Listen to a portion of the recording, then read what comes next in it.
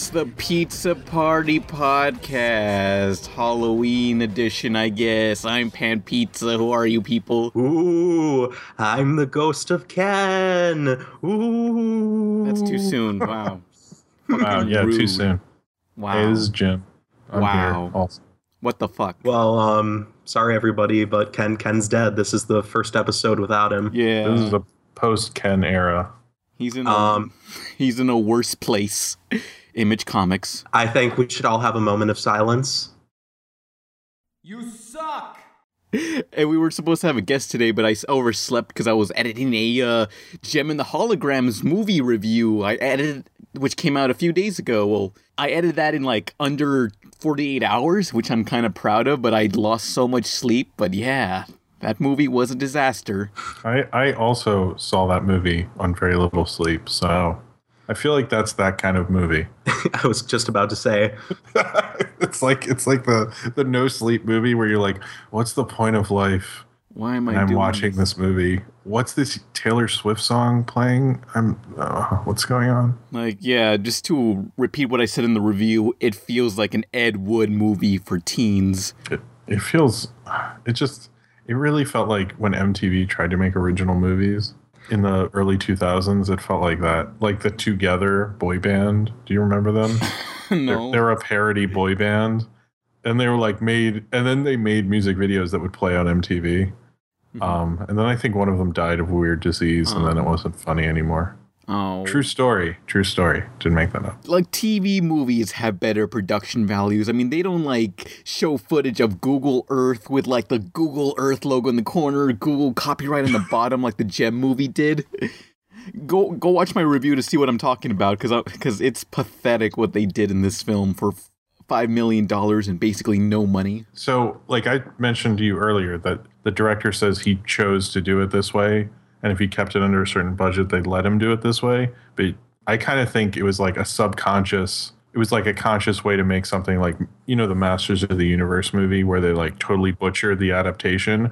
But instead of doing it... Sheeped it out. Instead of doing it like where you do it cheaply because you don't have the money or technology, he like did it on purpose, which I think is even weirder. Like, for those who didn't see the Masters of the Universe movie, the He-Man 80s movie, it takes place in like this medieval fantasy world called Eternia, but most of the movie takes place in modern day where He-Man gets transported because they didn't have money, I guess.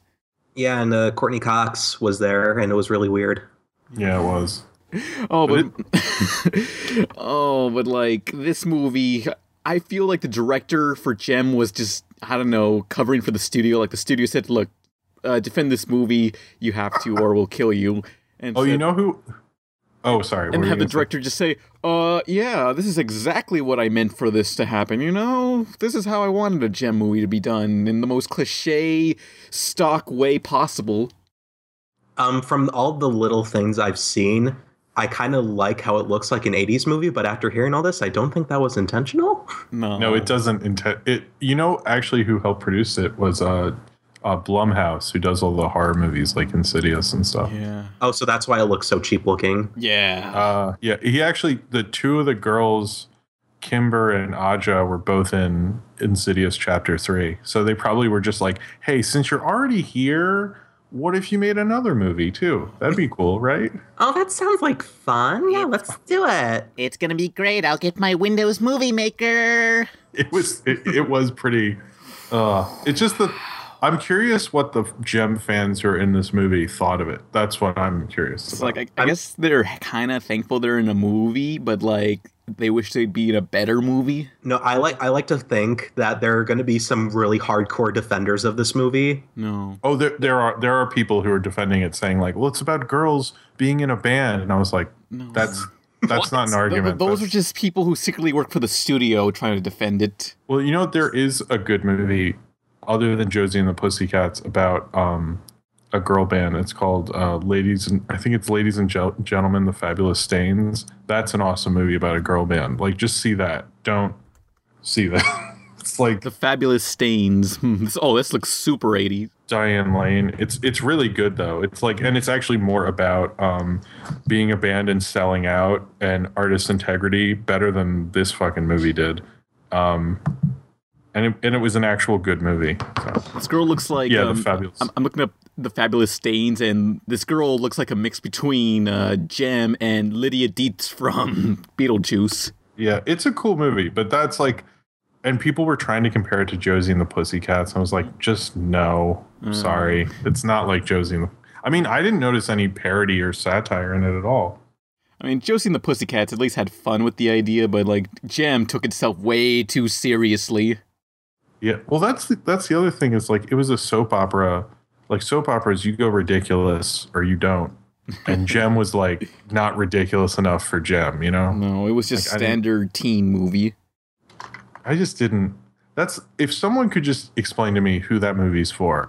That's what I want to know. I just really don't get it. Teens. Well, it's not because no teens were there. Were teens there when you saw it? Just because no teens were there over at your place, Jim, doesn't mean that they did go see. God.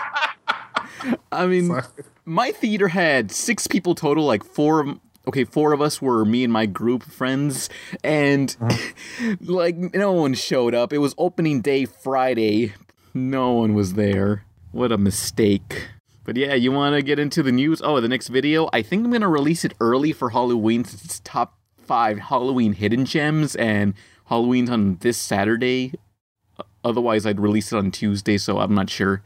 So yeah, What's on the list, Pan? that's a spoiler, but I mentioned Repo in my gem review. So yeah, I talk about Repo there. So news. I don't have any more news-related jokes because I'm just used to hearing Fox News all the time, so that's the only one I can really make fun of. But pretend there's a news joke in here, everybody. We're all just jokes. Ooh, ah. Oh, that's dark. This is Rayman. This is a man called Ray. Rayman is the star of the action-adventure game Rayman 2. Ray is not. Rayman can shoot, swim, swing, fly, and even water ski. Ray cannot. Rayman has friends and enemies in dozens of epic worlds. Ray has a sister in Florida. So, remember, it's Rayman, not Ray. Rayman 2 for Nintendo 64. Let's see, news 1. Hey, you guys like the rabbits from Ubisoft? I'm gonna say no. Rayman's raving rabbits.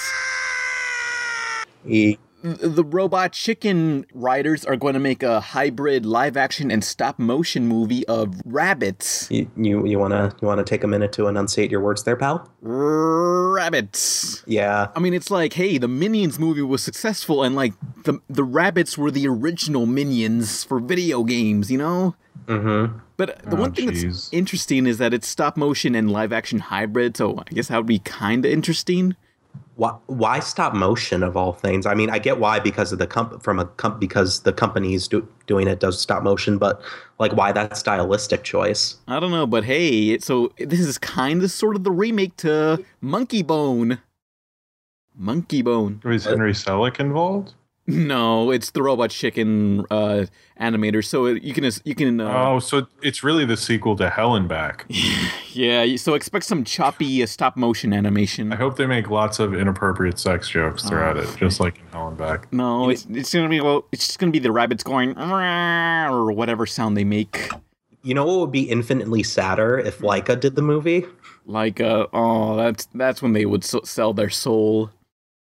What are they doing now? Aren't they doing something? I don't know, but the good thing is Laika is owned by someone who owns Nike, so it's like, here guys, I make all this money selling Nikes, here's all this money, you'll be around for a long time. I think Leica movies like make their budget back. I don't know. I think they make a little bit over, but not too much. I think the Box Trolls bomb since that was boring. That was not great. Coraline did really well. Yeah. Maybe they just saved all their money from Coraline. Oh, I was at an HEB supermarket here in Texas, and I saw like a knockoff version of Coraline called Carolyn. I really thought it was going to be Caroline. No, Carolyn. Like I needed to like look that up and find like a rip of that movie, see how bad it is. But yeah, Robot Chicken writers. So no one cares. Hey. No, not really. Hey, what do you guys like? The Lego Movie? Yeah. Yeah. Are you going to talk about that one ride? Oh, well, I don't know about that, but they're going to make a Playmobil movie. Playmobil Robbers, Thieves, and Rebels. It's going to be $78 million budget, and it's going to come out 2018. What? Wait, how much money? 75 million. This Lego movie was made on 60, right?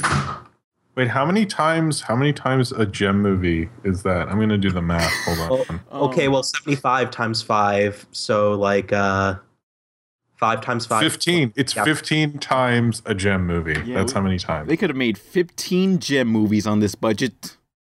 Wow. Wow. Yeah, but like Playmobil, that's like the poor man's Lego. Like, why not make a Mega Bloks the movie? Sure, they're developing it. There's Minecraft, and then there's like Roblox, which is like the cheap ass version of Minecraft, which I think Roblox came first. But you can tell someone is 10 years old if they have a Roblox icon. Damn. Just think how pissed off the Roblox creators are now that fucking Notch came along. Just like, hey, what's up? I don't know what fucking accent he has. Mind if I craft right in? Boo. Yeah. Boo. Playmobil, like, who cares? I used to play with Playmobil all the time with my brother when I was younger. Make a GoBots movie while you're at it. Well, you know why they won't? Because Hasbro owns GoBots. They're not going to compete against themselves. I thought that for years. Like, why isn't there a GoBots movie? That's like, I'm sure there's another studio who thought of it, and then they're like, who owns the rights? Oh, Hasbro. Did they buy out? They've got them. Did they buy them out? I think something like that. But they have the monopoly on robots that transform into cars. So they own the Rock Lords. Yeah, they do own the Rock Lords. Damn. They could have one big crossover between all these. And include that one building that turns into a robot from Big. It's a building that turns into a robot. How could this fail? Maybe that's the only thing anyone else has the rights to, so they'll make a movie called Robo Building. Playmobil, are you excited that this film has more money than the Lego movie in terms of budget? So it's gotta be better. What I'm wondering is are they going to just rip it off completely and just like do a Playmobil that moved like actual Playmobil, or they're just going to like do a really stupid stock adventure?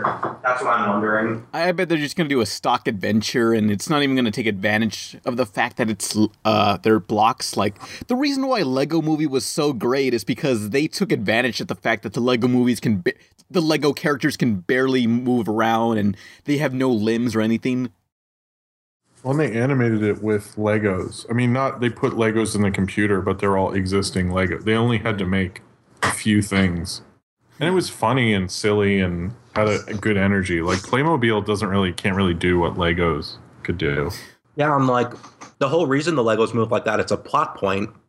Yeah. Yeah. I mean, like, there's Ninjago on TV and all those other Lego TV specials, and they don't care. They don't take advantage of the fact that they're Legos. They move with limbs and such. Like, their bodies are made of rubber, basically. Like, they're just a random story that happened to look like Lego characters. Mm-hmm. It has no reason to be Legos. Yeah, so I think that's what they're gonna do with the Playmobil movie. Just make a film that happens to look like Playmobil. Lame. Yeah. I can't wait for that to bomb. Yeah, no one's gonna care about this. Okay. In 2018, I'll be too into watching Star Wars 9 or something. 9. DN. Other news. Hey, you guys like Monster High? Oh my god. Not this shit again. Oh, it's awesome. They have such great fashion, and it teaches you to be yourself, and Just get on with it so we can move on to the next point. there ain't no honky-ass white monster girls. They're all like green, brown, red, all those inhuman colors. Get to the point. Okay, well, DC Nation... Everyone's making their own Monster High knockoffs, and DC made their own superhero girls and follows Catwoman, I think, and Harley Quinn and Poison Ivy all in school together. Yeah. Did you just post this news just so you could talk about Monster High some more? Yeah. Ghoulie is the best, and also Skeletor. She's a skeleton, but she walks around. She's a sugar skull. Well, she's not a sugar skull. She eats sugar skulls, which is kind of fucked up. Great. Okay.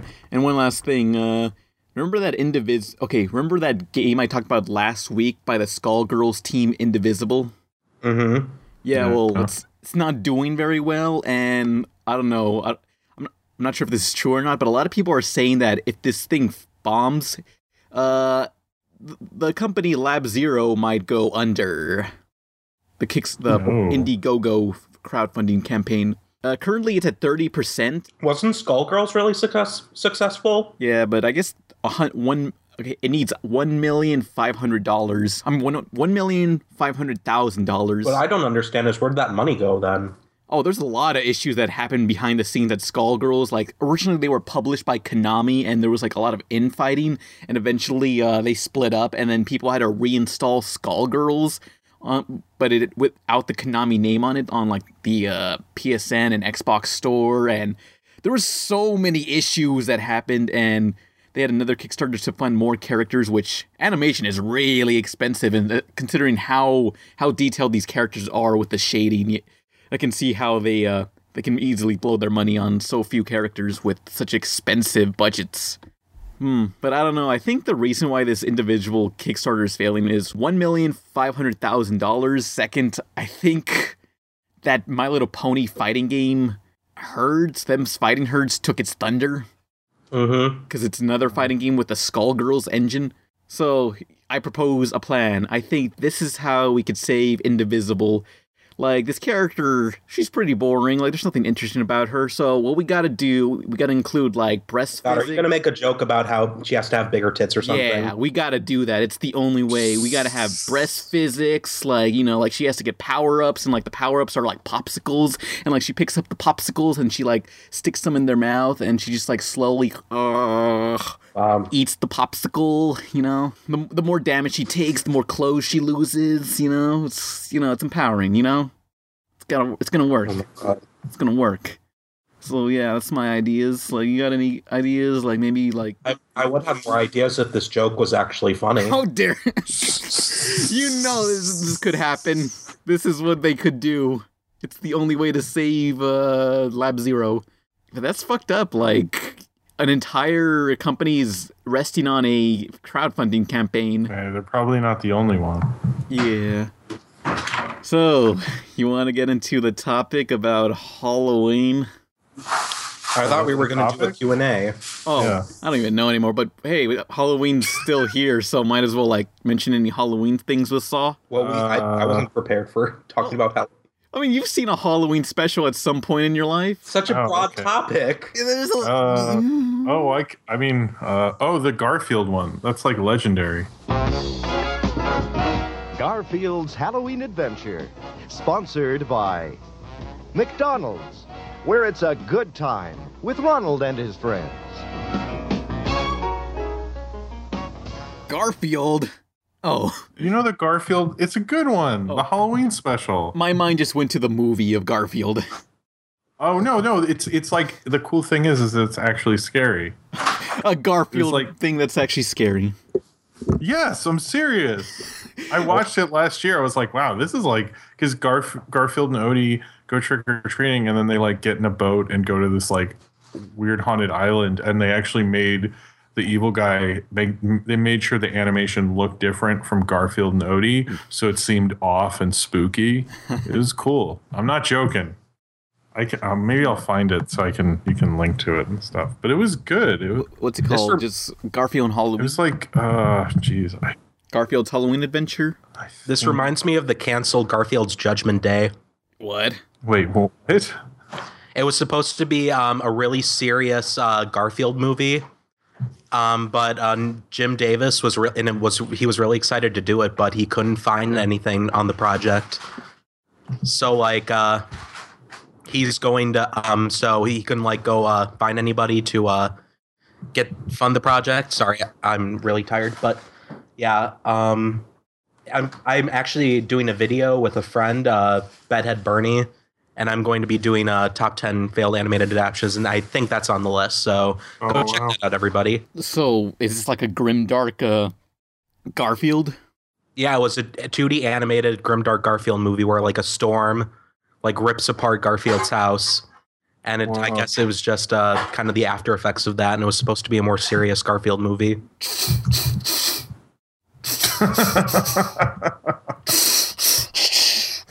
So it's Garfield meets the Terminator. I guess. Wow. But no, this Garfield was when before it had a show, it was just specials in prime time. So this was just a Halloween special. Okay, so it's an older one that's in 2D animation. Yeah, but it was considered a spookier one. Like when I brought it up to people who watched it when it came on, they were like, "Oh man, that freaked me out as a kid." Yeah. Oh, that reminds me of the Angry Beavers episode. There was something really surreal about that one, the Halloween episode where they get transported into a bad 50s black and white movie. And like Really? the Angry Beavers are like drawn cartoony, but like all the humans are drawn like you know, in that 50s comic book style. Oh, I don't know. The one thing that still I think about a lot is the scene where this big burly guy, the main hero of the 50s comic book, just picks up a bookshelf and tries to throw it at a monster, but it just hits his love interest, and you just see her buried in a pile of just of a destroyed cabinet, all these pieces of wood, and just her arm just sticking out. It's like, damn, that's brutal. I don't know. I just remember that in first grade. Yeah. Yeah. Well, I guess there's The Simpsons, but that's too many to bring up even. I heard they made like a new Simpsons Halloween episode, except it's not. It's actually canon with the series. It's not a Treehouse of Horror episode. What? Yeah, they did. So was there no Treehouse of Horror this year? No, it's like a canon Halloween episode where it's a zombie. I think it's a zombie episode, and I heard people actually really loved it. Oh, really? See, I don't even know what's going on with The Simpsons anymore. It's like All anyone cares about The Simpsons anymore is whatever new couch gag there is, and that's all. yeah, that's true. No, the thing with Treehouse of Horror the past couple of years is when I try to watch it, they're not even parodying horror movies. It's just like, here's a movie that was popular. And I'm like, what? Like, Yeah, like Mr. and Mrs. Smith. that's not Treehouse of Horror. Yeah, like, they should be parodying, like, it doesn't have to be a new horror movie. Like, the old ones the original ones weren't newer horror movies. It was like Twilight Zone and stuff. So I wish they would just take classic, like, scary stories and do that stuff. That was when it was great. I feel like if Simpsons wanted to do like a parody, like Anthology. parody anthology, they should just do something else in the year and just like have it be like Treehouse of Horror, but for other movies, and then have Treehouse of Horror be animated Yeah, stuff. that's a good point. They've done that for other things. Like I remember they had like a fairy tale sort of anthology and like stories of the Bible anthology. Oh, yeah, they did. Mhm. Or then the 36 films about Springfield? Like when I was younger, I had like some religious class on Wednesdays, and I remember we had to take some sort of test, I guess, and like the only reason I passed it is because I remember the episode of The Simpsons where they parodied David and Goliath. Oh, yeah. That's funny. God, I remember when my parents made me sit through a religious ed. It was the most boring schlock ever. Yeah, actually, my mom only made me go as like a punishment if I was like really bad. Oh, So man. I went like a couple times, but then like later I was like, I don't think my mom realized she conditioned me to view religion as a punishment, but whatever. Whoops. I guess that's why like I stopped ever going to church after that. It's because I was like, well, that's like what you do when you're in trouble, is you have to sit there and be bored and listen to people preach at you. Yeah, church is like sitting around and for an hour, like, oh, but if you go to like my Catholic Mexican church, you have those things where you have to you get on your knees and then pray, and then you stand back up and then you sit down, but then you go on get on your knees again. It's like an aerobics class, but with church. That's how it always feels. Now I'm imagining the old man, rabbi, priest, whatever the hell they're called, and like a yoga get up, and they're just like, all right, everybody, time to do the aerobics of the Lord. Yeah. I mean, there was an episode of King of the Hill where Hank Hill was trying to find a new church, and he went to a Mexican one, and he had to do that. It's like, is this only a Mexican thing, apparently? I didn't know. I always thought it And was you like are aerobics Mexican, what when the I hell? had to go. I know. It's like, I lived in Mexico my whole life, and like about a year ago, I was thinking, wait, are piñatas a thing only Mexican kids do, or do all Americans do that? All Americans do. I did that as a kid, but it is considered a Mexican I think, right? Same with the Selena movie. It's like, okay, this movie is pretty popular where I live, but does anyone else outside of like the most southern point of Texas know of Selena? Well, it was a big movie, but it wasn't probably not as big as that area because she was huge in that area, probably. Yeah.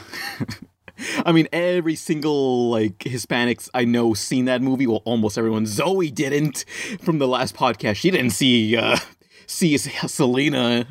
Like, what the fuck? I did, but it was like in the 90s. Like, I don't think I've seen it since then. Yeah, but like every time in school, like it's like, hey, we have free time. We're gonna watch a movie. It's always Selena. We're gonna watch. Really? Wow. Yeah. That's funny. This is the area I lived in. They couldn't come up with any other movie that would appeal to Mexican viewers. That and Stand and Deliver. Oh. Yeah. Stand and Deliver's I don't mind Stand and Deliver. I kind of liked it. How do I teach these kids? Wait, they didn't do La Bamba? Nope, we never saw that.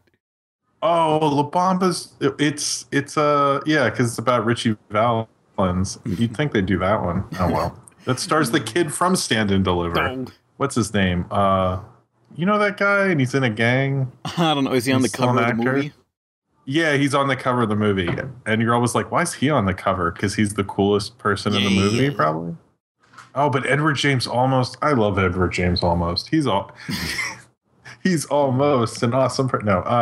He's an awesome guy. Mm-hmm. I like that guy. Yeah, and you can't be Hispanic without watching Stand and Deliver and Selena. Wow, that's a school rainy day double feature.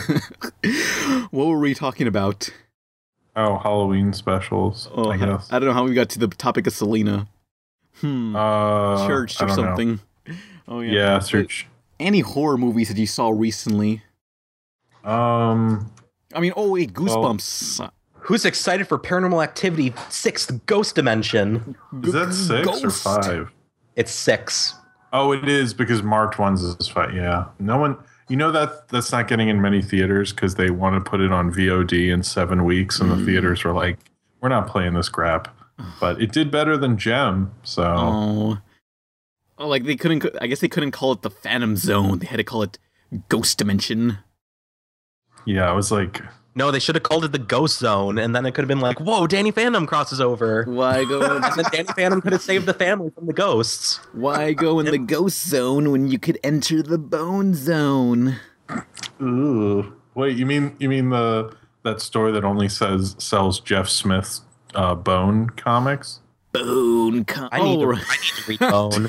That looks like a good series. That would be funny if it was like a store and they only sold stuff specifically for Jeff Smith's Bone, and they called it the Bone Zone. They like, it's a zone for bone, and people were like, no, not. Oh wow. Do you have any Simon Max? No, we only have Bone. We only have Bone. Nothing more and nothing less. There's not. I don't think there's enough Bone stuff to make a Bone Zone. Yeah, I'm tired of this bullshit. Undertale making all these Bone art. Listen, Sans is premium. He's great. Don't make fun of Sans. Tired of these white ass skeletons. I want some more sugar skulls in media. Are you trying to insinuate that there are racial skeletons? They're pretty white. I mean, they're clearly not sugar skulls, so they can't be Mexican because what's a sugar skull? It's something Mexicans eat, and we become sugar skulls according to Book of Life. Really? Oh wow. Something like that. I don't know. I just was excited when Book of Life I learned that when you die you get unlimited churros. I was kind of into that. And you get to hang around with the Adelita twins. Because you can't churros, I just have to wait for that lady on the subway to sell them. They're not an everyday thing. Oh, you go. Never. She has like a little push cart full of churros, and they're always really good. Oh. Sorry, the churros messed everything.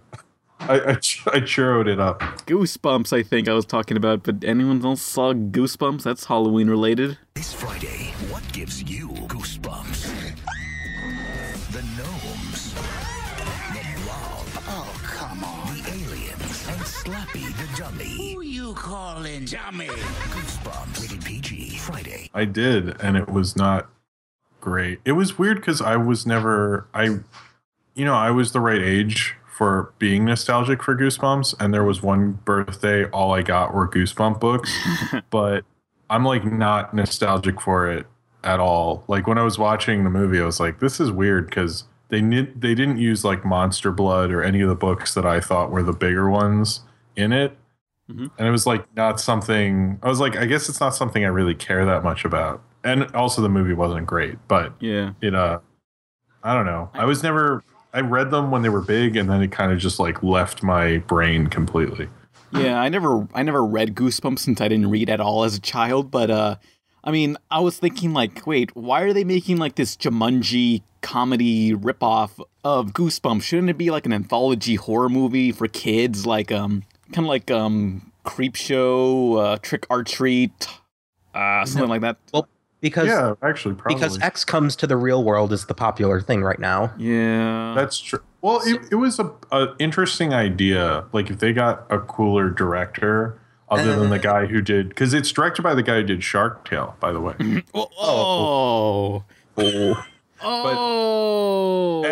And Gulliver's Travels. There's a guy whose filmography is literally Shark Tale, Gulliver's Travels, and Goosebumps. That's his filmography. I noticed, there was a scene in the movie where Jack Black, who plays R.L. Stein in the movie, he's being attacked by these gnomes, and they tie him down, and I thought, is this some sort of, like, nod to Gulliver's Travels, that movie nobody saw? Yeah, I thought that too. Oh, you know what the crazy thing about Gulliver's Travels? It's the reason Emily Blunt isn't Black Widow. Well, she refused to do the role for Gulliver's Travels.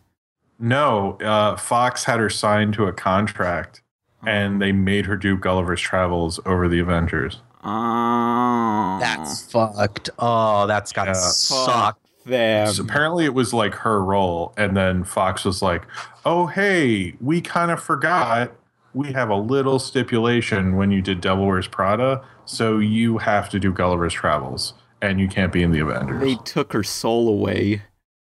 Or maybe it was Iron Man 2. I'm sorry, Iron Man 2. But still, that's why she couldn't do it, because Black Widow was first in Iron Man 2. Yeah. Just to clear that. But anyway, that meant she couldn't be in the Avengers. You get the point, but they screwed her over.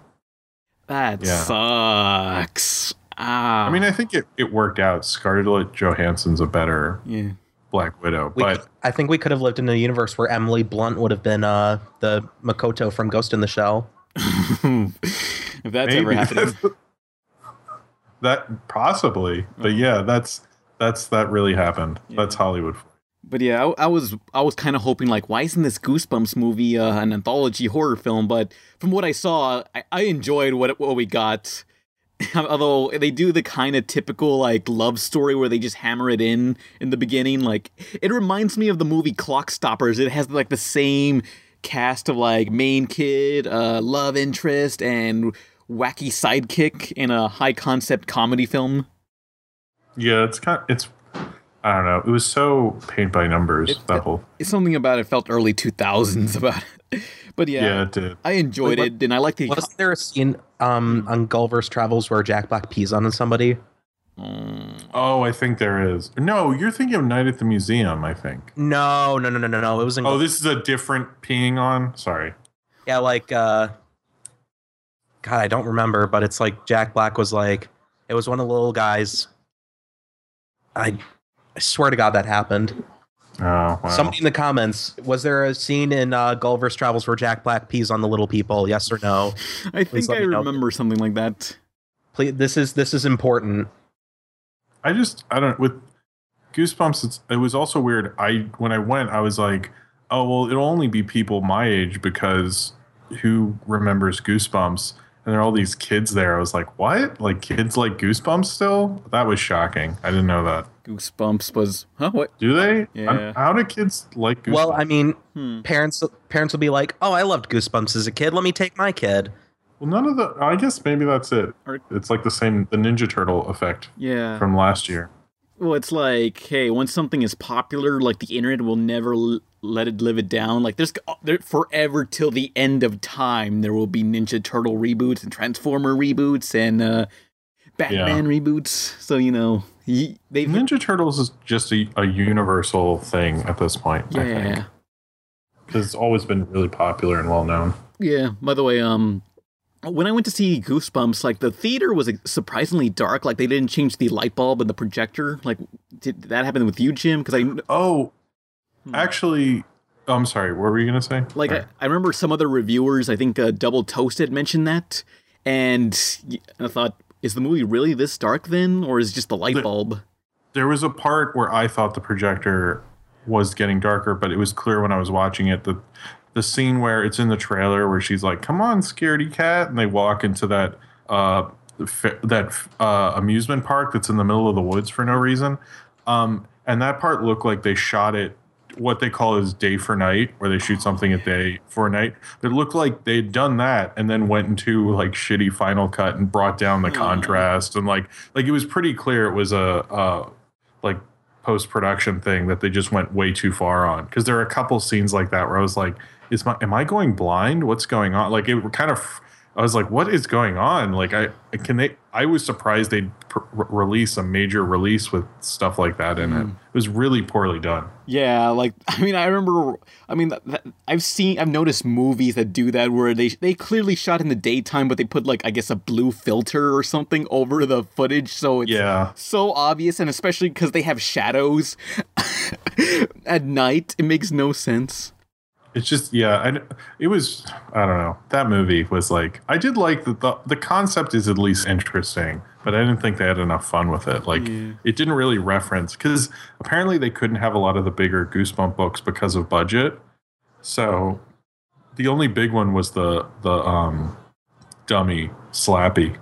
Mm-hmm. So, because there wasn't the Haunted Mask, or like Monster Blood, I thought was the biggest Goosebump book, but wasn't. They reference it, but that was about it. They hint to a sequel, so maybe we'll see them in the next one, because I love these kinds of movies where it's like a group of kids fighting monsters at night. Yeah. Like, I'll talk about one I saw recently a little later, but like one thing that really concerned me about the Goosebumps movie is like the scene where Slappy like pulled Jack Black's pants down and you see Jack Black's testicles, and Slappy's just slapping them for like what 10 minutes. Movie did you see? Yeah, what the fuck? What? Yeah, what are you talking about? You just see Jack Black's testicles exposed in a PG movie, and like for that didn't. Yeah, okay, listen, Pan. That didn't happen. 10 minutes straight. I'm gonna need you to stop and never talk again. It was 10 minutes straight of just like. And like there was no one laughing in the theater. Like everyone was just silent, and like I just hear like you have really weird dreams when you fall asleep during movies. Little kids crying, and like I hear little kids saying, "Mommy, I want to go home," and it was like such an uncomfortable scene just to see Jack Black's balls. Oh no! You know what? You're mistaking. That was in the Gem movie. Oh no! That was in the Gem movie. They unzipped Zipper and they just kept slapping his balls. No. Oh yeah, I forgot there's a character named Zipper. But, the best part of the Gem movie, which we didn't bring up, is when the Rio guy is like, "Sure, Gem's amazing. She's glamour, glitter, fashion, and fame." I was like, I can't believe you did that. Oh my god! And they couldn't at least. And then he was like, "Look, Gem is amazing. She's truly, truly, truly amazing." I was like, oh my god. At least they could have sung the Gem theme. Like at the end, I thought they were going to say, all this fame and stuff has got into my head. But one thing I know is, I'm Gem. Gem is the name. And like, I wanted them to do that. Like the Goopy Gooper scene in the SpongeBob movie. I wanted them to do that, but no. No, they didn't. Fuck it. Oh, well, whatever. Sorry. That movie was so cheap. They didn't give a shit. It's so amazingly bad. Go watch the video that I uploaded a few days ago of my Gem movie review. It finished 15th at the box office. Oh, that sucks. I think it made. Hold on. Oh, it made $1.3 million. Hey, it made 1/5 of its budget back. That's It didn't meet The Maze Runner: The Scorch Trials in its 6th week of release. Wow, more people were watching The Maze Runner after 6 weeks than Gem, this new movie, the opening weekend. And Gem was in over twice the amount of theaters. This is sad. It was a pretty historic bomb. Yeah, I mean, it's worse than Dragon Ball Evolution, honestly. It's I don't know. It was just like when I was watching, I was like, it was hard to even review it because I was like, God, there's like you could really pick apart this movie and how awful it was. I mean, it's not as bad itself as Strange Magic, which is still the #1 worst movie of this year. Mm-hmm. I don't think anyone can dethrone Strange Magic, but it's pretty high up there. It's just like it's a bad teen movie and a bad adaptation mixed together, and then there's other bad thing. It's like all these bad movies it's like the Avengers of bad thoughts or something. It's just like it's like unbelievable how many bad ideas are in this movie. Damn. Crap. You know, maybe I should see those. Maybe those Justin Bieber documentaries are just like this. Oh, but speaking of movie adaptations of cartoons, you know they made a Boris and Natasha movie without Rocky and Bullwinkle in the 90s? What? Yeah. What? Meanwhile, Boris and Natasha plan the demise of our hungry heroes. Hey, boys, try amazing McBoris burger. Burgers are boring. Are not. Are not. Fortunately, keen debate skills and good taste prevail. Come on, Bullwinkle, we're going to Taco Bell. Oh, boy. Disaster is averted as Rocky and Bullwinkle run for the border for something really amazing. That one and only Taco Bell taste. Chewy cartoon food. Okay, I was like watching like one of the like HBO like Showtime like channels, and like Boris and Natasha, like the villains from Rocky and Bullwinkle, and they had their own live action movie in the 90s without Rocky and Bullwinkle, and it's like a spy comedy. It's Really? like, why not make a Gargamel movie? Like, why? They should make one. It's an origin story, but it's like an Oscar pick and about how he's like conflicted about being Gargamel. Or maybe it takes his side. It's like Wicked, but with Gargamel, and the Smurfs. Smurfs are actually bad, and they're ruining his property values. No, like he's gotta like feed his family the Smurfs. Otherwise, like his family's just gonna like starve to death, and he needs to eat something, and the Smurfs gotta go. This is all better than Maleficent was. Yeah. Oh, Maleficent was okay. Like I feel like the girl that she took care of, like Sleeping Beauty, right? Yeah. Yeah, I feel like she was underdeveloped so badly. Like she barely did anything. I just was kind of let down. It's like, if you're gonna make a movie about a villain, why were you making it into Maleficent into a good guy rather than taking advantage of having a protagonist be a villain for once? Turn into a dragon. It's like they kind of missed the opportunity. You know what I mean? It's like, like why even you didn't really make a Maleficent movie. You changed it to make her sympathetic. Like I don't know. I guess that's not like a big budget movie, but it's still like, it did feel a little lame. It's like, oh, okay, I guess you can't do that. Fine, whatever. But one thing that irked me is like the scene where they capture her and then she just says to her Scarecrow's like, turn into a dragon. And that felt really out of place how she said that line. Oh yeah, I remember that. But going back to monster movies, this one movie that is kind of like the Goosebumps concept of kids hanging around at night and a monster's attack is this British film, Attack the Block. What? What? No, Attack the Block's not. I mean, I guess I like Attack the Block a lot. It's really good. It's vaguely the same kind of sort of concept. Yo, check it.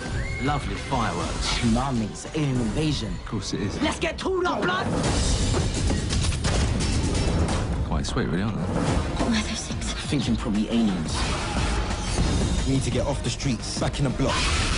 Got no credit. Got one text left. There's too much madness to explain in one text. We have to call the police. You'd be better off calling the Ghostbusters, love. Attack the Block in cinemas May 11. I guess. Because it's kids at night fighting. Monster Attack the Block is really good and has the guy from John Boyega who's going to be in Star Wars. Yeah, the sweaty stormtrooper guy you see in the trailers.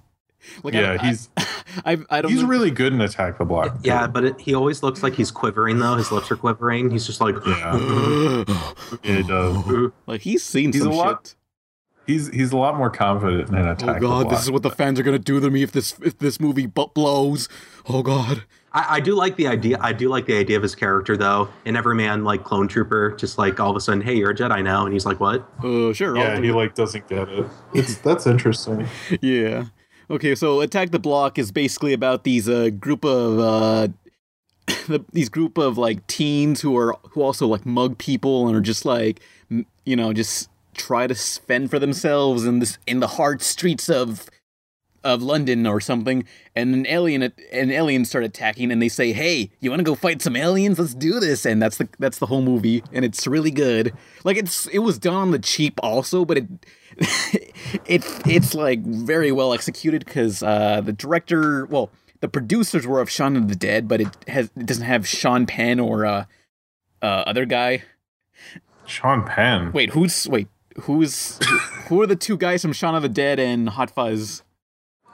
You mean Nick Frost and Nick Frost? No, I'm forgetting. This is embarrassing. Okay, two guys who look like Dr. Ashens and Guru Larry, basically. Anyway, so Simon Pegg. Simon Pegg. Okay, that's embarrassing. Who did I say? Oh, Sean Penn. Sean Penn. Oh, I meant Simon Penn or Simon. I don't know. It's close enough. Well, the guy who directed Joe Cornish has helped write. He writes with Edgar Wright a lot. Okay. So he helped write Ant-Man, but that didn't work out. But I think he also helped write Tintin and a couple other things. I think.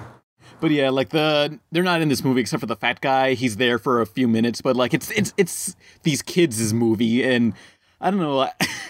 First off, like it's such a low budget film, but it has like the most iconic, one of the most iconic monsters in a movie in recent years. I mean, like think about the monster in Jurassic Park or Super 8. Like can you really describe what they look like or remember it?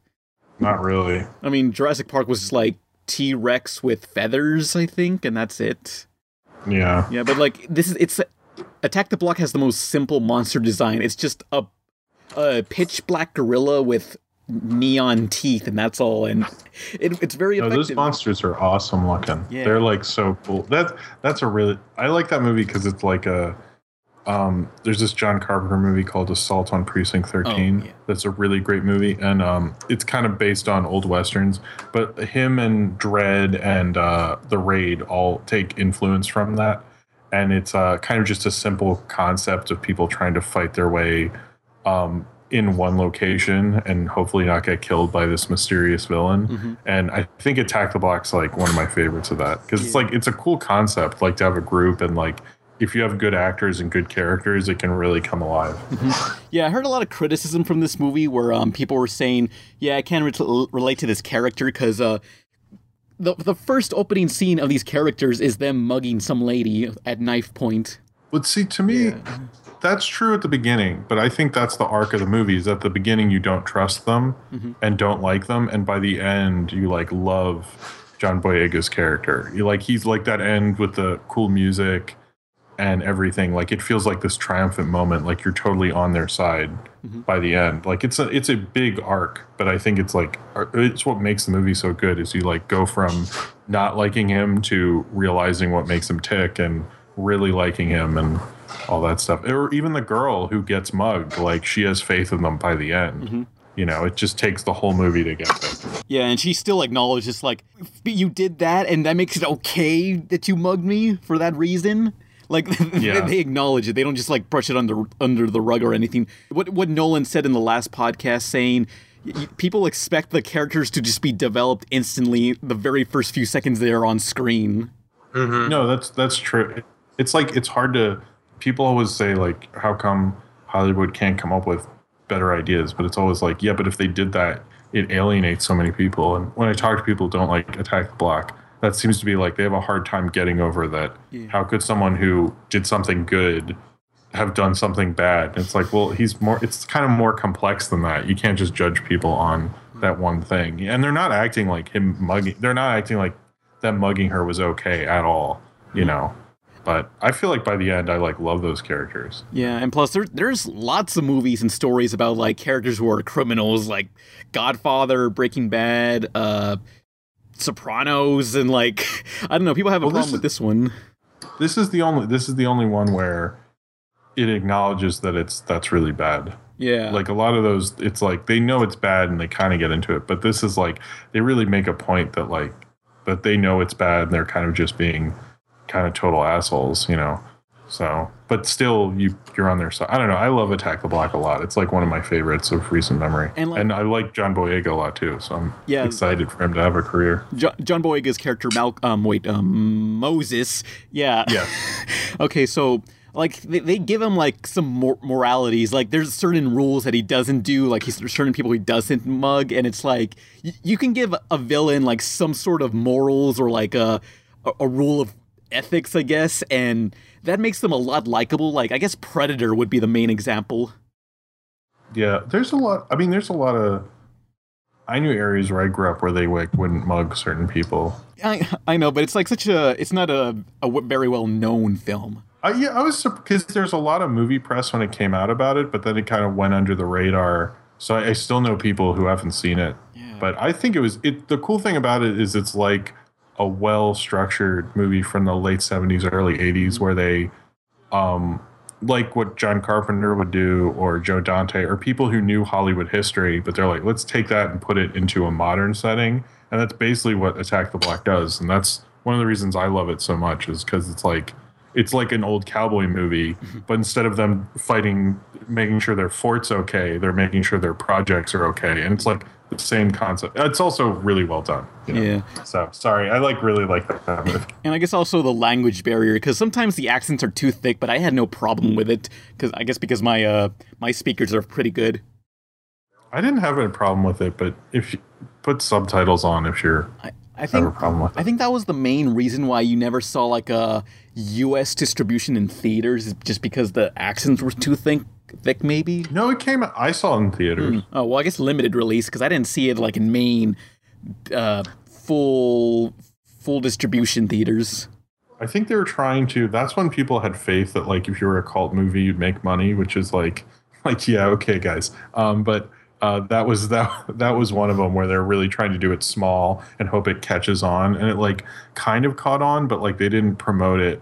I don't know. They should have done a better job. It should have gotten a wide release because it's very digestible. Like a normal person could totally be into it. You know? Yeah, I mean it's a fun, simple movie that's executed really well. I mean, I was reading the trivia on IMDb and they said that they cut out 15 minutes of script for budget reasons, which I can kind of see that because the movie's very short, and also there's this one drug dealer that's following them around, and I kind of feel he's just like underdeveloped. Like we could have seen more from him.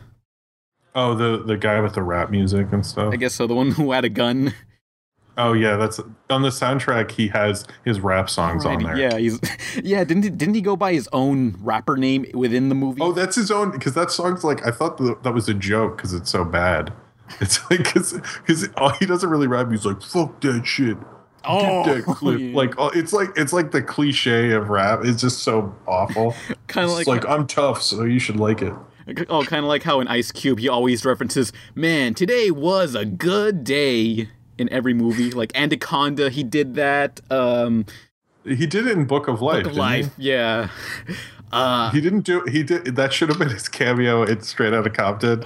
Is his son, because his son played Ice Cube in the Straight Outta Compton, and he walks by and he goes, "Wow, today was a good day." Like he should have been that scene where he was typing, "You got knocked the fuck out and done. Man, today was a good day." Oh, that Friday scene is so funny. Where he was like, just writing Friday. Yep, just me. It's me, Ice Cube. If you haven't realized, I made Friday. I wrote it. I wasn't just a star. I wrote it.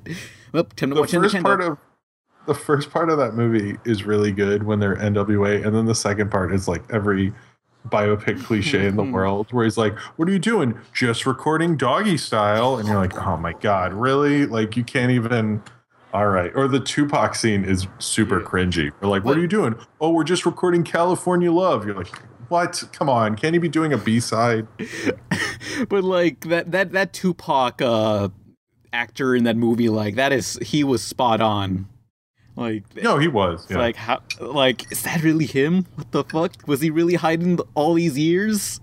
But no. For they say it's just an actor, but we don't have to believe that. Or did you see that Dave Chappelle sketch where it's like new Tupac and he's referencing thing that just happened? He goes, "I didn't mean George Bush. I meant a governor in Minnesota you probably never heard it, and everyone's like, "Oh, okay, all right, yeah, he's still dead." Like it was a good bit. It's not the funniest joke, but it's like it does feel that way because in the '90s they kept putting out new Tupac albums, and you're like, "Is he really dead?" Like, feels like he has a lot of material for. Okay, they're just looking through his home. It's like, ooh, this unfinished album. Let's release this. They did have a lot. Like Biggie, I think didn't have that much, but Tupac recorded like a ridiculous amount. Old VHS recordings of him at his niece's birthday singing "Twinkle Twinkle Little Stars." Let's release this. Yeah, pretty. I mean, the thing is, like, I don't get why people who have the estates of these artists do that because money. Like those. Well, I get the money side, but wouldn't it hurt your bottom line because you want them to buy the albums that made them famous, not like try to remake. Like the Tupac people put out a new album every year. It was like way too much. Like it was confusing because you talk to people about what the actual Tupac albums were and they wouldn't know because they bought the last 3 that were posthumously released. Like Jimi Hendrix had the same thing for a little bit. Yeah, I know people who don't even know the 3. There's like 4 Jimi Hendrix albums that he made when he was alive, and I know people who don't even know what they are, but they've heard all his songs in weird amalgamations. It's just like, what the hell happened, man? Sorry, that was a rant. So Nolan, you have any Halloween specials you like? Monster movies? My favorites used to be the Paranormal Activity movies. Get the fuck out. I like the first one. The first one was good. Well, it was a big deal when that came out because like they didn't have a mass distribution. They just had like this weird online campaign saying, hey guys, if you want to see this movie that we showed the trailer to, write your address here, and if there's enough demand, we'll go to your town and screen it. It worked. It worked really well. Yeah. I mean, but it's the Paranormal Activity. The reason that movie works is it's just like something's going to happen, and it just keeps building and building and building, and then a door closes, and you're like, holy shit, what the fuck? What is that? Something happened. Oh my god. Like, that's the genius. It's like the first time someone made a simple ghost story scary again. Oh, yeah, but I don't know. Did Paranormal Activity started the trend of, like, audience reactions through night vision goggles in the theater? Yeah, that was the first time I remember seeing those in the TV ads. It's like now, it was Paranormal Activity. Yeah. Now every horror movie does that forever until the end of time. They love doing that, and they go, see how scary it is? Look at these random people watching a movie. Oh, I was listening to Spill, or now they go by Double Toasted, and it was, Corey was talking about how he went to a screening of one of these movies, and at the very end, I guess some cameraman came out and said to the audience, like, hey, please everyone stay in your seats. We just need to record some reaction images. So everyone just, like, on the count of 3, pretend to get scared, and we'll record you, and maybe you'll be in the commercial. What? Yeah. Would that happen to you? Oh, no, that happened to this podcast I listened to, Double Toasted. Well, back when they were formerly known as Spill.com. Yeah. Jeez, that's crazy. I mean, I love that podcast, which I'd be on it if I ever went to Austin, which is a 5-hour drive from where I am. Well, Austin's supposed to be cool. I've never been, though. Oh, I wanted to. That's the hipster capital of the world, because I went there and, like, they had the Alamo Draft House. I don't know if you're familiar with this, Jim. No, I would love. I went to one once, but they're gonna open one near me. I'm really excited for it. I love them. Okay, for anyone in the listening to this podcast who don't know what the Alamo Draft House is, basically it's this theater, and one of the first rules is that no kids under like 9 allowed unless they have parental supervision, unless it's like after 9 p.m. or something. So that's good. While you're watching the movie, you have a menu, and they'll serve you food as you're watching the movie, like wings or pizza or something. And like before the movie starts, like I went to see it in like 2008, I think, when the movie Hancock, Will Smith's Hancock was coming out. And if you could go to the movie early enough before the screening, they don't show trailers. Instead, they just show like music videos of Will Smith's rap career. Really? Yeah. Oh, that's cool. They're cool. They own the site Birth Movies Death, which is a great movie news site, and they also they do the release. They find old cult movies that no one's heard of, and then re-release them and remaster them. And they put out like Roar and The Visitor, like a lot of cool stuff. They do a lot of neat stuff. I really am kind of waiting for. There's going to be one in Brooklyn, I think, in middle 2016. I'm going to be like camped out for the first day or something. I'm very excited. They have a rip-off one in Brooklyn called, well, it's not a rip, it's just the same idea, Nighthawk, which is good. It's a good theater, but I still want my Alamo Drafthouse. Wait, what theater was yours called? Oh, the one in Brooklyn, it's called Nighthawk. Oh. It's like the same, it has the food. And AMC has one AMC has ones where you can do that also, where they'll come and like serve you. I haven't done the AMC one, but Nighthawk's a good theater. But I know there's going to be an Alamo Drafthouse, so I just like the guy who owns it is like a really. If you ever read an interview with him, he knows like a lot about film and distribution. He's really smart. He's interesting. Yeah. I mean, anyway, sorry. Oh, but one thing this Alamo Drafthouse did one time is that they once kicked some lady out for, I think, having their cell phone on and talking loudly during a movie. And after they kicked her out, she called up the Alamo Drafthouse with this long-ass rant message, and they used the audio of that message in a radio commercial showing that, hey, we don't allow people who talk during the movies in the theater, so this could be you. Yeah, I was wondering if you guys actually enjoy treating your customers like pieces of shit, because that's how I felt when I went to the Alamo Drafthouse. Okay? You know what? I didn't know that I wasn't supposed to text in your little crappy-ass theater. It was too fucking dark in that place for me to find my seat, all right? I was using my phone as a flashlight to get to my fucking seat. So excuse me for using my phone in USA, United States of America, where you are free to text in a theater.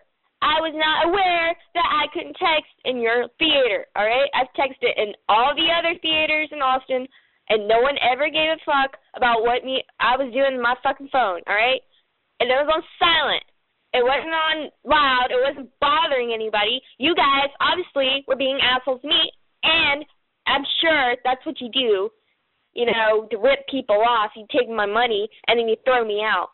I will never be coming back to your Alamo Drafthouse or whatever. I'd rather go to a regular theater where people are actually polite. And, I'm going to tell everyone about how shitty you are. And I'm pretty sure you guys are being assholes on purpose. So thanks for making me feel like a customer. Thanks for taking my money, asshole. They got mad at Madonna during a 12 Years a Slave screening and asked her to leave. What did she do? She was on her phone. For 12 years a slave? Yeah, she was like, don't worry, it's boring. He's not a slave yet. Anyway, so I was saying, don't worry, he's a slave for like 12 years. This is going to be a while. Oh, that's pretty savage. I was like, that's like the worst movie you could, like, don't do it at 12 Years a Slave. Wait for the Gem movie, and you can like organize your checkbook during it or something. Yeah, but they were gonna build one in my hometown, like the very most southern point of Texas, and eventually they just ran out of money, and now we just have like this Cinemark Bistro, which kind of has somewhat a little bit of the whole serve your food thing, but not really. It's like microwavable food, and it's just like, this isn't the Alamo Drafthouse. This is a sham.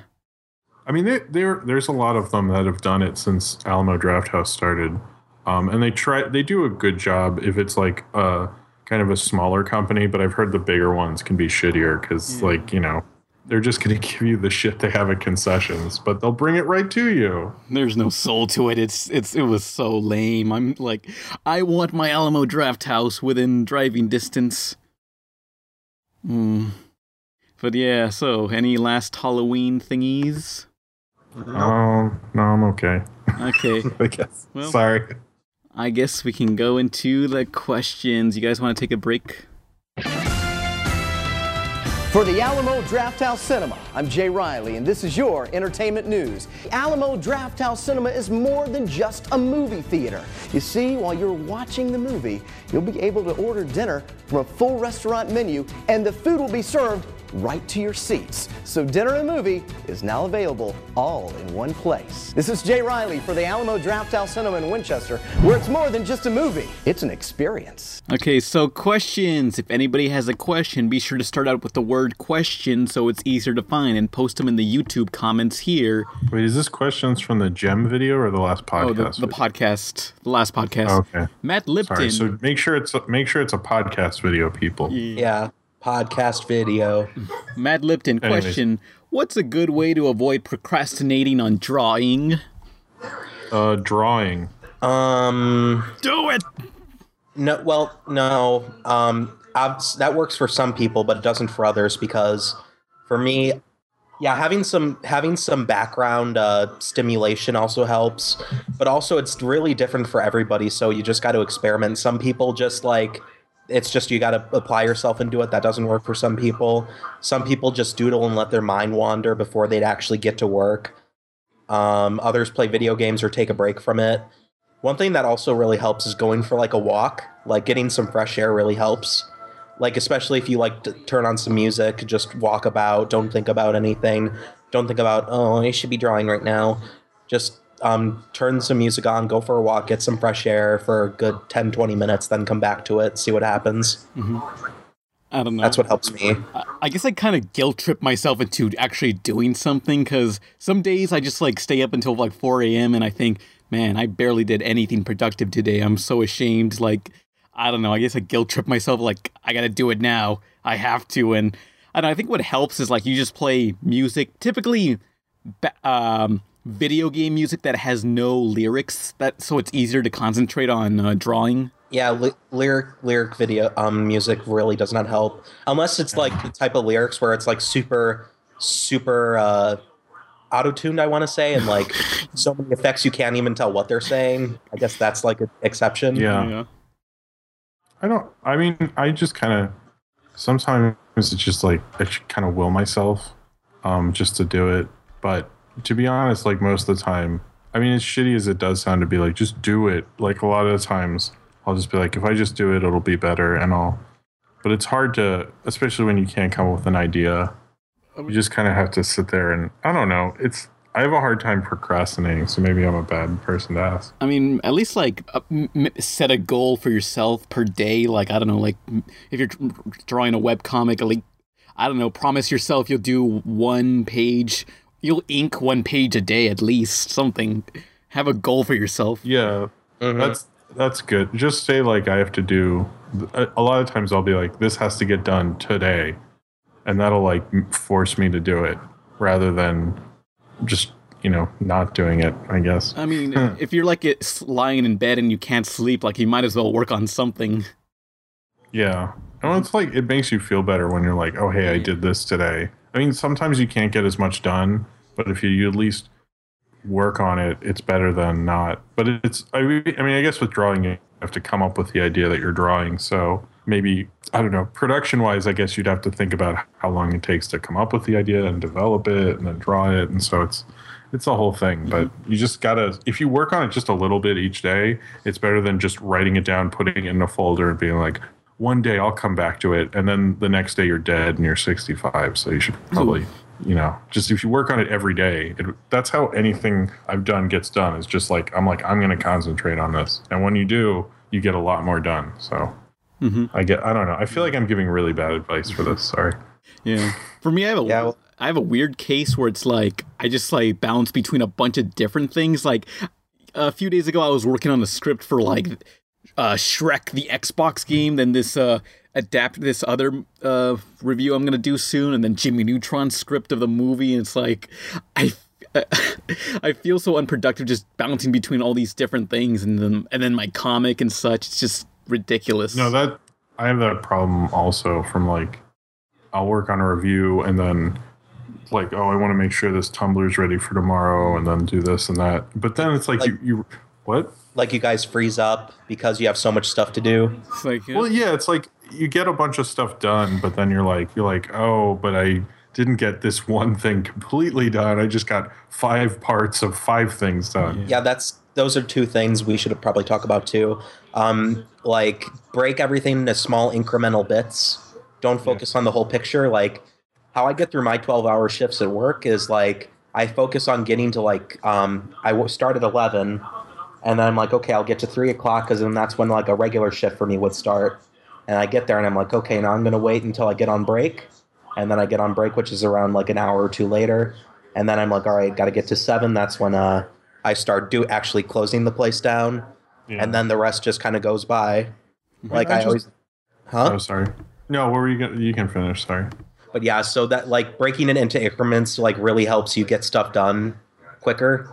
I mean, I look at it more like because when I do like the Tumblr, I help run comic scans. I organize that weeks in advance, just so I don't have to think about it. And sometimes I'll be like, well, I have to do this one thing, and people are going to be talking. And so, or I kind of want to watch this show, but not really. So I'll do that, and I can kind of pay attention to it. But if I'm editing, it's like a different, or if like my wife wants to watch something on TV that I want to watch also, but I don't care that much about, I can do that. And so I try to think of like both what I can get done and when it's socially acceptable. Or it's like you kind of have to prioritize, and sometimes you have to go, I can't get this review out now because it's just, there's no way it will get done and get done well. So I have to just push it till next week or something. It's just like, sometimes it just happens, but I try to work on stuff like once a day, you know? So it's just a lot of time. I think it's a lot of time management. Most people I know who do a lot of stuff, it's like their schedules are so, mine's pretty blocked out. Like I'm doing this and this today, and I'll get both of these done. But if I put like a third thing, then it's just like, you know, then it gets all messy. Just prioritize yourself. Like focus on one thing that needs to be done the soonest and what's the most important. Yeah. Or time. If you're doing a review, if it's an older thing, obviously you can wait.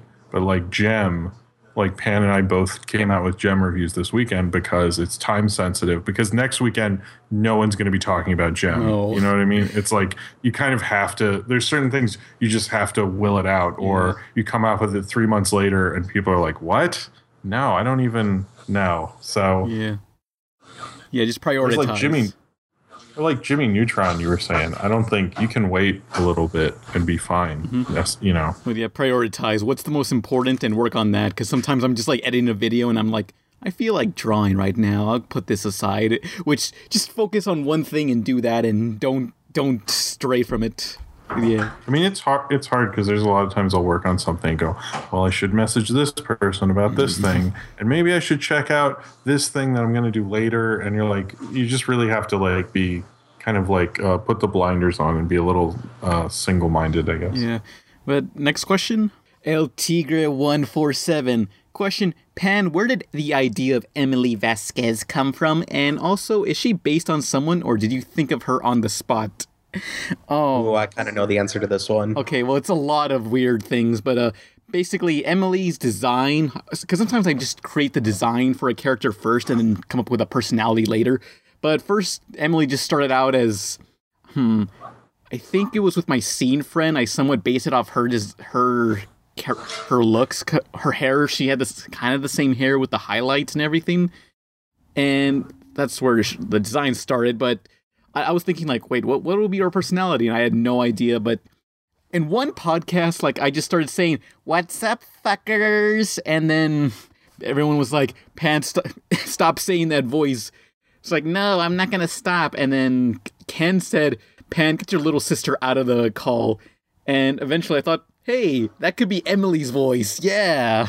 Where I got the personality from is I was thinking, well, she loves Hot Topic, so I was thinking back to, like, my Hot Topic days when I was in middle school, me and my cousin, like, loving Hot Topic, Invader Zim, Nightmare Before Christmas, but I stumbled onto this mystery cartoonist who was making a cartoon now, and people found her, like, embarrassing Invader Zim blog when she was 14, and I thought, this could also be useful inspiration for Emily, so, yeah. Emily's just this mix between a bunch of people.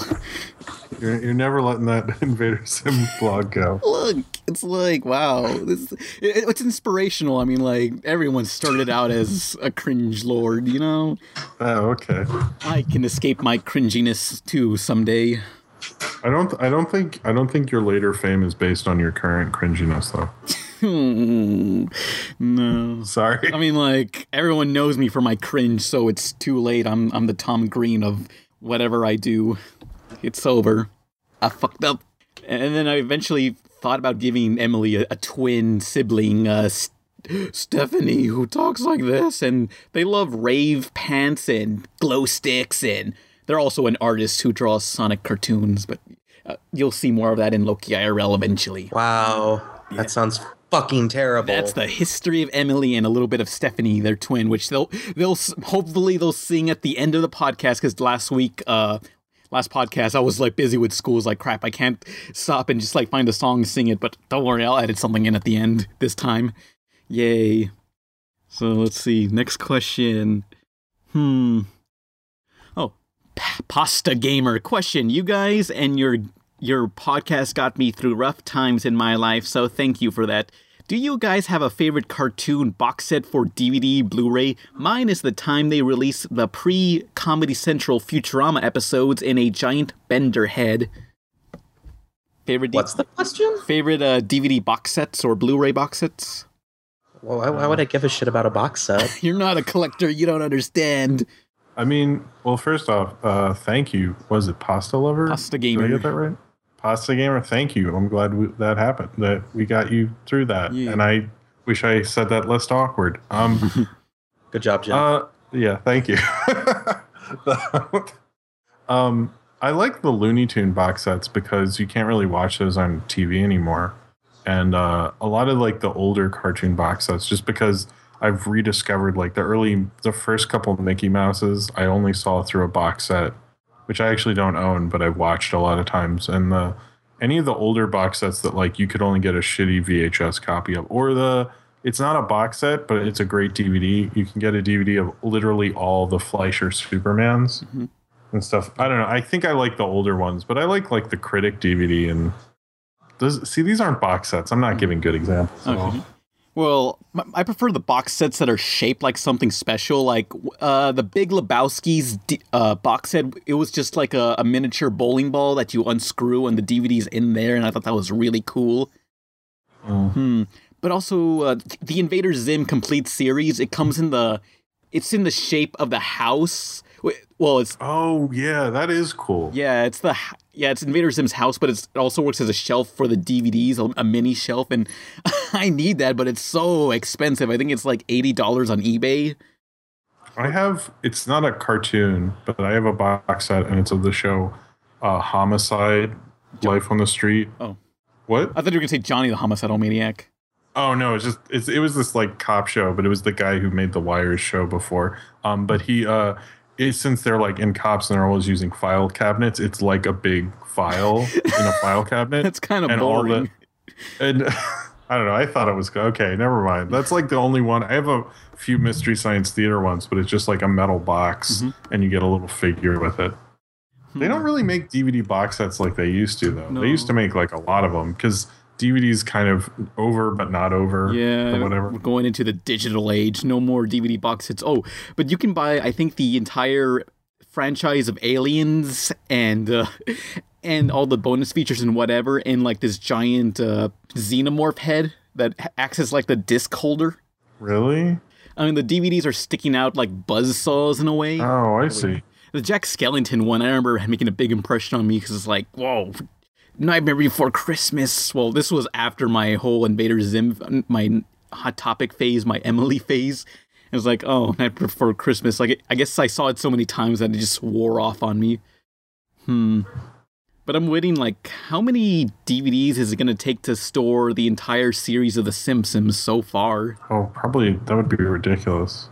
You think it would get faster over time, but no. I mean, digital age now, so people are starting to care less and less about DVDs. I mean, they're starting to release movies on demand like a month before DVD. Yeah, I've noticed they are on digital and on demand before because I guess it's cheaper because you just like upload it to somewhere, you know. Yeah, it's over. I mean, not completely. They're still going to make that. Blu-rays will be around, but the problem with Blu-rays is the only people that buy them are people who want like Avengers movies and like collectibles. So eventually smaller stuff probably won't even be on Blu-ray because there's just like no one's going to buy a small movie on Blu-ray Or they'll do burn on demand. I bet you that's probably going to be it for a while. Mm-hmm. Yeah, physical media. But speaking of, I guess, collector's edition, the video game Saints Row had the $1 million collector's edition. It literally costs $1 million. And what is it? The deal includes a full-size replica of the dubstep gun, a free chance at plastic surgery, 7 nights on top of the royal suite of the Bal Al Aqab Dubai, a first-class flight to Washington, D.C. and Dubai, Lamborghini, a new Toyota Prius with 1-year insurance, a year's supply of car memberships, a week for 2 at the Jefferson Hotel in Washington, D.C., spy training day, capsule wardrobe, hostage rescue experience, Virgin Galactic space flight. They're gonna fly you into fucking space. And the video game. What? Do you get a DVD? All this for $1 million? That's a steal. Yeah, that is a fucking steal. I don't think anyone ever actually bought it. Like, there's been no one who's actually spent the money on it. But yeah, $1 million fucking dollars. It's called the Saints Row 4, the Super Dangerous Wub Wub Edition, aka the $1 million pack. It doesn't get better than that. But next question. For you says, question, have you seen Death Battle? Are there any battles with outcomes you dislike? Okay, first off, I've seen Death Battle. Second, I don't care about the outcomes. I'm not one of those people who write long-ass rants about, like, how come Goku... Goku should have fucking won! Oh, you scared me. Ooh. Jeez.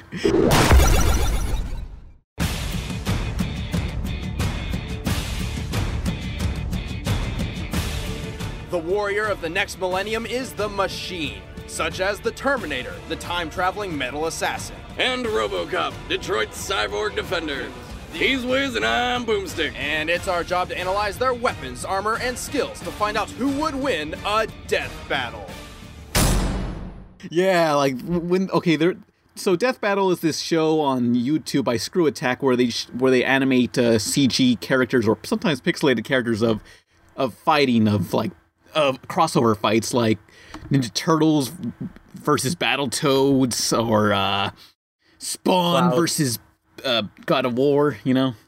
And the biggest one was Goku versus Superman, the end-all thing, and I think it currently has like half dislikes and half likes on the YouTube channel. The bar is almost perfect because everyone's just mad at that whoever won. Yeah, but anyone care about Death Battle and complain about it? Because I watch it, but I don't complain about it. I'm so angry that Goku didn't win. Oh, freaking nerds! It's a fucking video. Who cares? It's like people who get mad at like an IGN review or something. Like no one cares. Shut up. Which I think I'm saying that now, but I'm pretty sure if you go look at a video of mine somewhere, there's going to be a video of me complaining. Look at this internet reviewer complaining, giving this movie a score out of blank. What an idiot. So I probably shouldn't be saying these things. So Death Battle, anyone? Oh, I didn't see Nobody it. cares. Oh, well, thanks for nothing. Okay, Sorry. Zane Powers question. Do you consider yourself cynical? You seem to shit on any YouTuber that aren't you. Okay, first. Was this directed to me? I don't know. Because this sounds a lot like it was directed to me. Like, go ask Nolan, that's his question. Nolan, are you cynical? I'm very cynical. Yeah. I don't think we're that cynical. You're not that cynical. I am. Oh, okay. I worry. Pan's just kind of stuck in the middle somewhere. Yeah, I mean, I'm kind of okay with whoever now. Although, you know what's sad for me is like, okay, there's only 2 people that I really hate. I won't mention it, but I'm pretty sure everyone knows who it is. And because I did a video, a podcast video where I talked about them. But also, I hate any of these stupid prank videos. Oh, fuckers. I hate all of them. The ones where they take advantage of people and freak them out. Like, there was this one prank video where it was like, this father and wife, like, the father makes it seem like he's carrying his son, and they're doing, I don't know, he helps him do a backflip, and he makes it seem that he dropped his son off the 2nd floor balcony, and the wife sees what's supposed to be the son falling into the into the first floor, and she runs down thinking her child is dead, but it turns out it's just a stuffed dummy. Some pranks are fine, but ones like that are too extreme. Yeah. Even I wouldn't do that, and I'm terrible. Or I hate the ones where it's like a social experiment. Where it's like, would your kid leave with someone on a playground? Let's see. I'm like, would your kid would your kid drink the Kool-Aid? Let's find out. No, some of my favorites are placebos. Like it was a video in class I saw, and they're like, we did this social experiment where we put the same wine in a designer glass bottle and the other and then one in box. They're both the same wine, but let's see what people say. And then people who drank the bottled wine were like, this is sophisticated, it's smooth, it's rich. And then when they taste the box wine, they're like, it's okay, but it's the same wine. Oh, yeah. I like stuff like that, like social experiments. Yeah, they did the same. They were at like a food fair with all these hipsters, and like all they did was get some like cut up McDonald's burgers and kind of like dressed them up to be a little more gourmetish, and they just took them to a food fair full of all these food critics and hipsters, and they just fed them to people saying, what do you think of this food?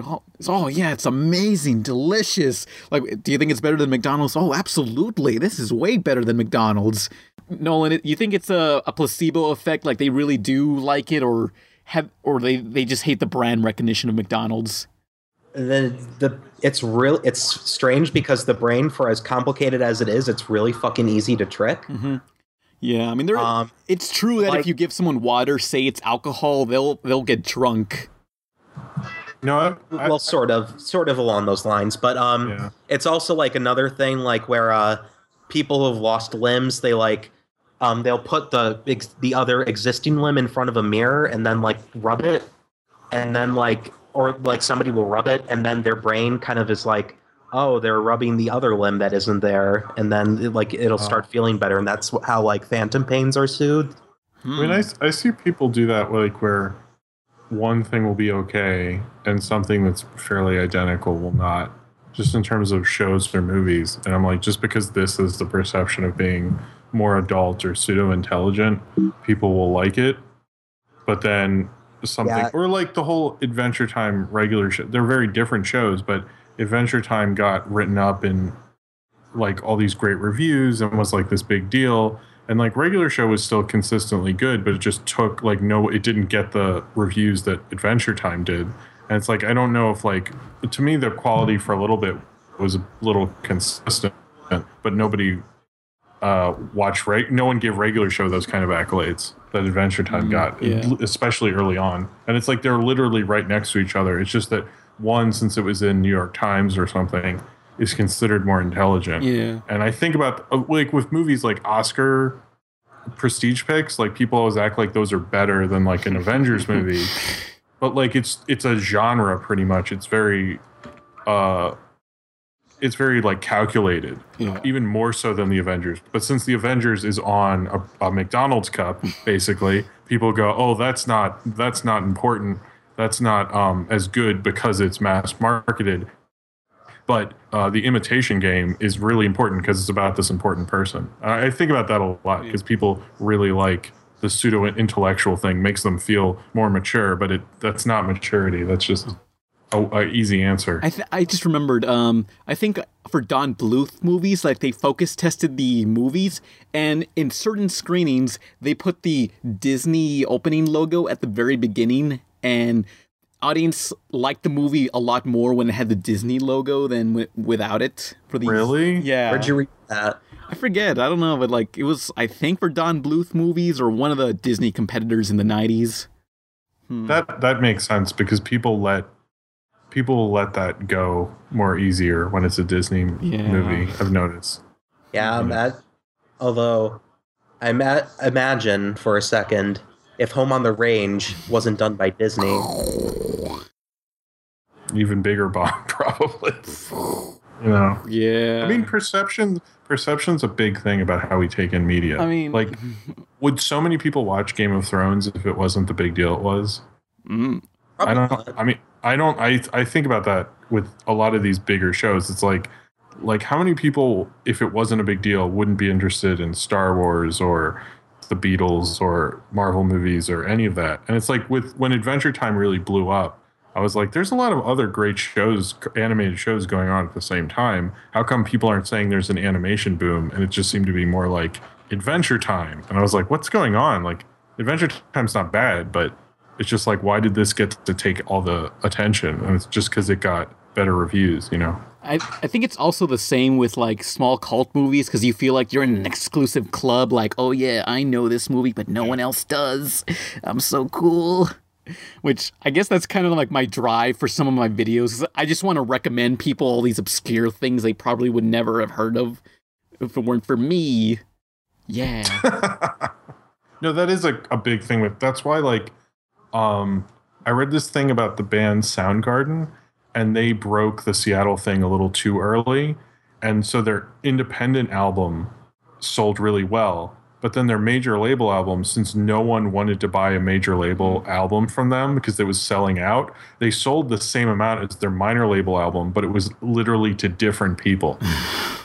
Because to them, that was bad. So they actually didn't have initially a huge success because they were considered sellouts. But then after Nirvana happened, it was okay. So then they started selling more albums, which I was like, wow, that's like the dumbest thing I've ever heard. Just because they had more money to record, you didn't like them. Freaking mainstream non-hipster bullshit. Just like what you like. Don't get so hung up on that. Yeah, we went on a real tangent from...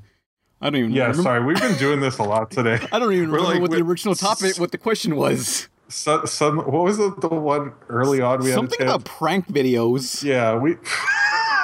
Sorry, I feel like this is my fault. Yeah, I like when we go off topic. It makes it more interesting. Yeah, we're like that's our thing, man. Yeah. We're like the jazz music of podcasts. Oh my god. Sorry. Well, next question. I guess 2 final questions. Okay.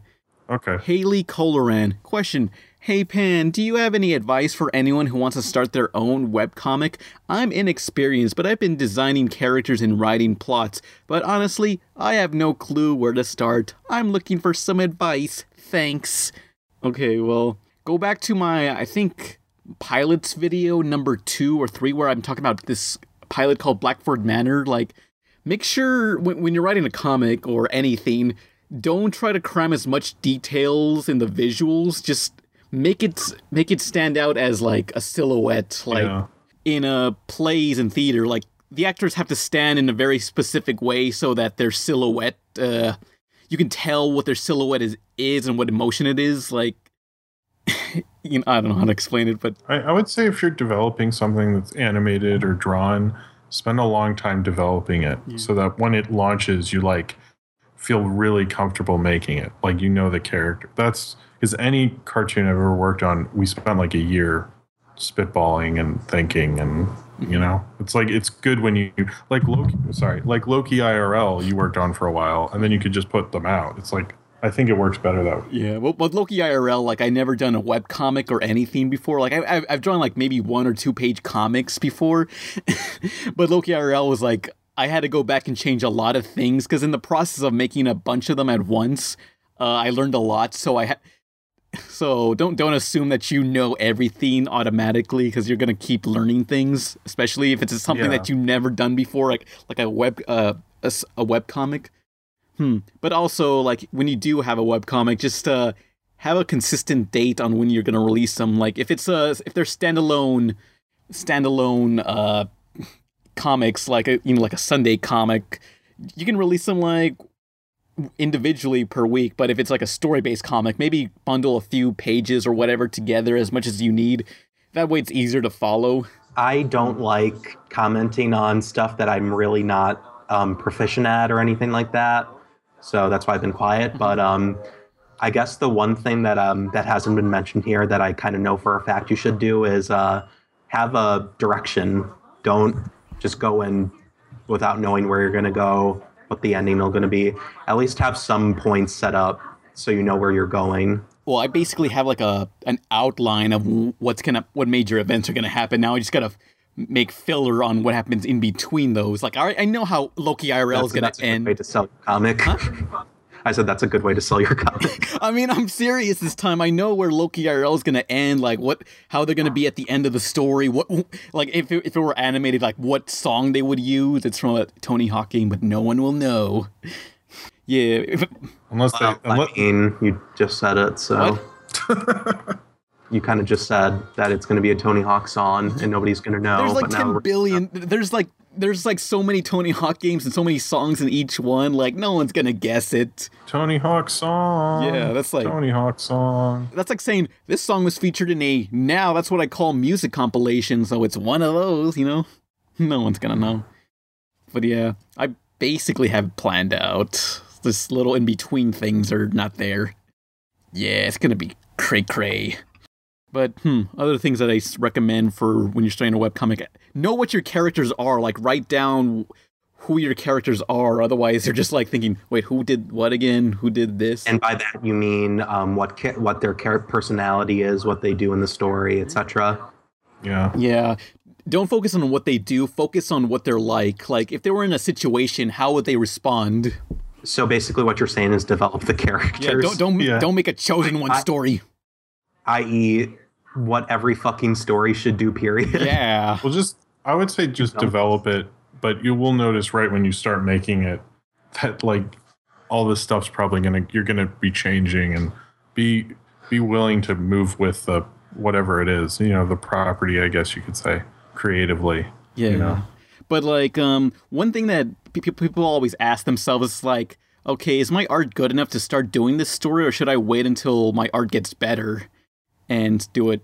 You're not going to get better unless you actually do it, so you might as well do it. I mean, look at how a lot of webcomics started out, like look at the first Penny Arcade comic. It looks like shit, and it was done in the 2000s, I think. You'll learn so much more just doing it than second guessing yourself. And if you have an idea you really feel like you're not like competent enough to do yet, then I guess try doing smaller things first. Just like maybe even work on fan stuff. Just like if you want to write stories based on other characters, do that. It's practice. I mean, it hones your skills. Yeah, make like a 3-page comic or something, just like a short story, or just a joke comic. I don't know. Yeah, and like I said, if you feel you're not ready to do something yet, then just work on something else, and then until you feel you are ready. Mm-hmm. Next question. I think people will focus on like if the story is good rather than the art more often. Having said that,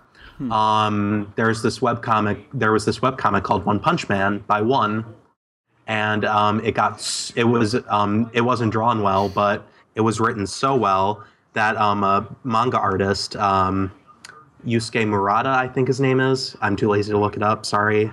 Somebody put the real name in here. But anyway, he adapted it into a manga. And the same guy who wrote the webcomic wrote the story, but it was drawn by somebody else under the same name, One Punch Man.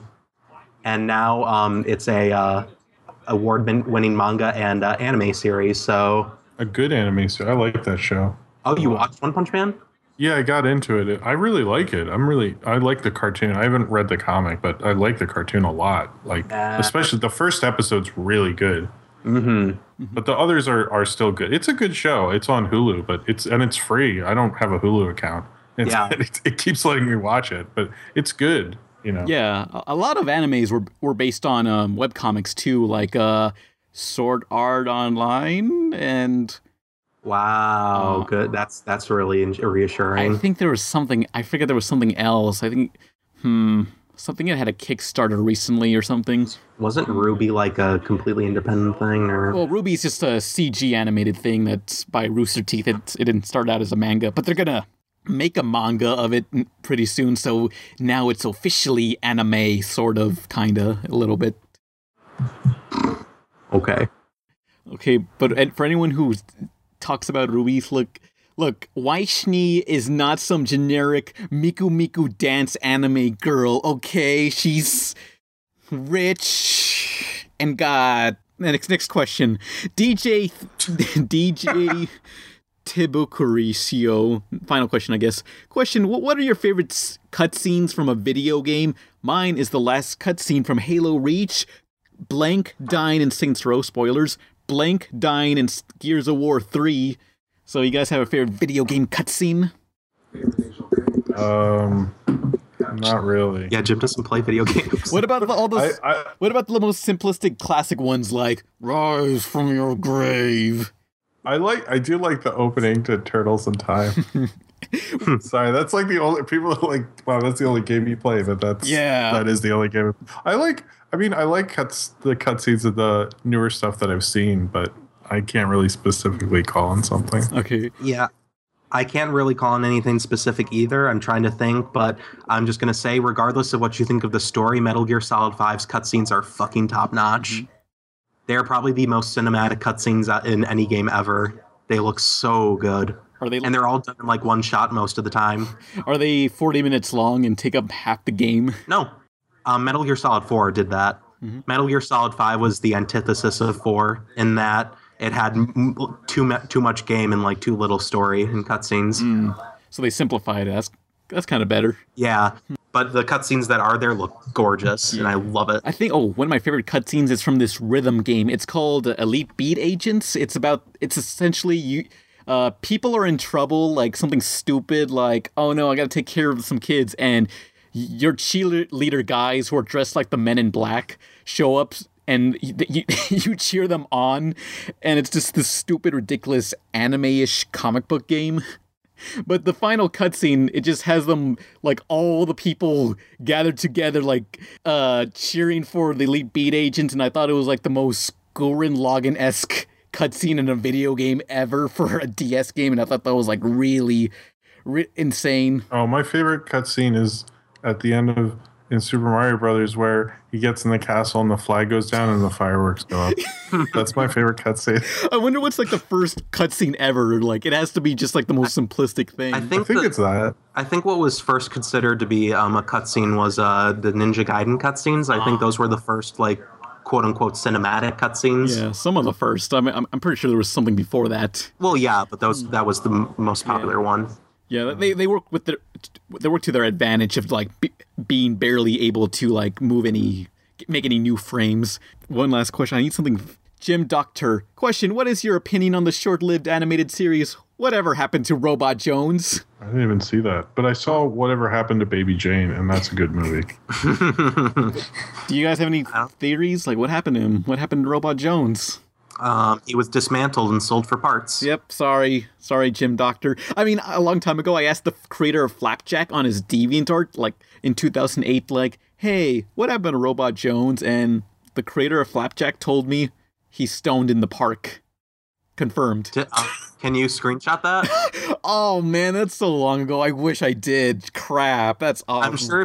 I'm sure you can go through your DeviantArt notes. No, I'm sure that you know what. I bet you there's somebody who's right now scrolling through DeviantArt like a madman trying to find this thing. No, I tried looking for it, but like DeviantArt only saves so many pages of comments on their main profile, and it's like, no, you just hit a wall where it's like, no, there's no more. It's gone forever. The proof that the creator of Flapjack, the Riffon Orman, told me he's stoned in the park is gone. What a shame. It's over. Sorry. Yeah, so is this the end of the podcast? Bye. I guess it is. Was that a question? Is it? Is it? Is it? You guys done? Jim's ready for this to be over. I said bye, and then you were like, is this the end? I was like, oh, that was a presumptive bye. I guess this is the end of the podcast. I'm Pan Pizza.